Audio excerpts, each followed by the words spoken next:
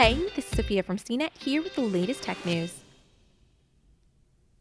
Millions of people across the country have turned to online meal kit providers like Blue Apron and delivery services like Peapod and Fresh Direct to get their regular groceries as the coronavirus pandemic has forced them to remain at home, fearful of going to the local supermarket or convenience store.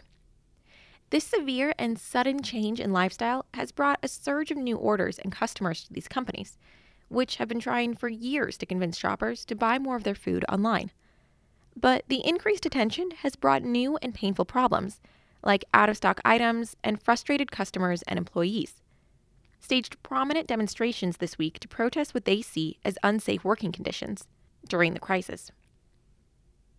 It's possible that Americans will come out of the coronavirus crisis having drastically changed the way they buy food, possibly permanently, as a large slice of the $1.2 trillion grocery market moves from supermarket aisles to phone and laptop screens. That could give shoppers even fewer reasons to leave the house to buy stuff, hurting local brick and mortar businesses and strengthening already huge retailers like Amazon and Walmart, which are two of the biggest online grocers. Smaller players like HelloFresh and Sunbasket may be transformed into much bigger companies. But if online grocers continue to stumble and fail to protect their employees, customers likely won't stick with them and instead will rush back to their old habits when it's safe to go outside again. David Glick, a former Amazon executive and the chief technology officer at logistics company Flex, is skeptical that the online grocery world will get a long-lasting bump, saying the business was always tough and coronavirus won't change that. Profit margins are thin and delivery is expensive. People want to still pick out their own produce. But grocery shopping has already been changing, albeit slowly, with millennials and younger shoppers moving online. Glick says that while this trend will continue, the pandemic isn't likely to change most people's shopping habits. Prior to the crisis, online grocery was a tiny player in the U.S. food market, despite services like Fresh Direct being around for 2 decades. These services accounted for just 3% of grocery spending. Bain & Company said that these services accounted for just 3% of grocery spending. In August, Gallup said that 81% of Americans never once used these services. Now, these providers are getting so inundated with customers that many are struggling to keep up with the demand. Shoppers have found that items like bread and eggs are out of stock. Snagging delivery slots for some services has meant squatting on the site, waiting for them to open at midnight, only to find the site crashes. Virtually overnight, these companies have gone from providing a service most Americans didn't want to delivering a critical need to people, especially the elderly and those with pre-existing medical conditions, who are more vulnerable to the virus. Sunbasket, which ships prepared meals, is hiring 150 more workers to keep up with demand. It also partnered with other food companies that couldn't keep their doors open during the crisis and offered jobs to their employees.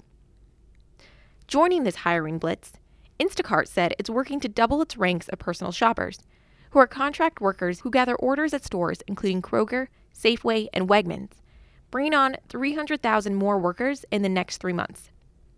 The company has said that ordering volume on its platform over the past few weeks has surged 150% from last year.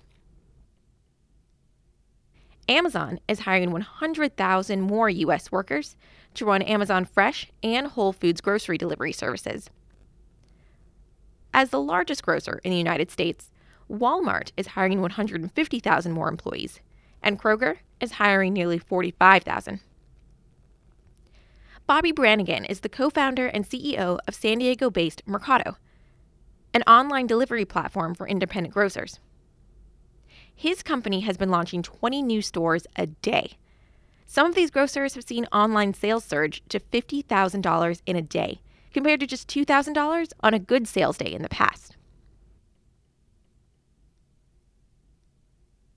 Some items in their online market have been going out of stock, but grocers are working with their suppliers to restock items quickly, and there's no concern with food supplies overall running low.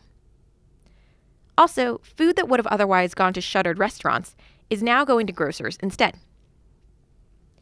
But despite the huge efforts by online grocers, lots of customers have seen their services sputter, and many employees are protesting what they see as unsanitary conditions that can endanger both workers and shoppers. As of Wednesday morning, the coronavirus had killed more than 4,000 people in the United States and over 40,000 people worldwide. On Tuesday, Whole Worker, a grassroots group of employees for Amazon-owned Whole Foods, staged a sick-out. Instacart workers held a strike Monday, calling for better healthcare benefits and better paid sick leave. Their companies have said they are focused on protecting workers while keeping critical food services going, though these grocery workers and delivery drivers say it isn't enough. For more of the latest tech news, visit cnet.com.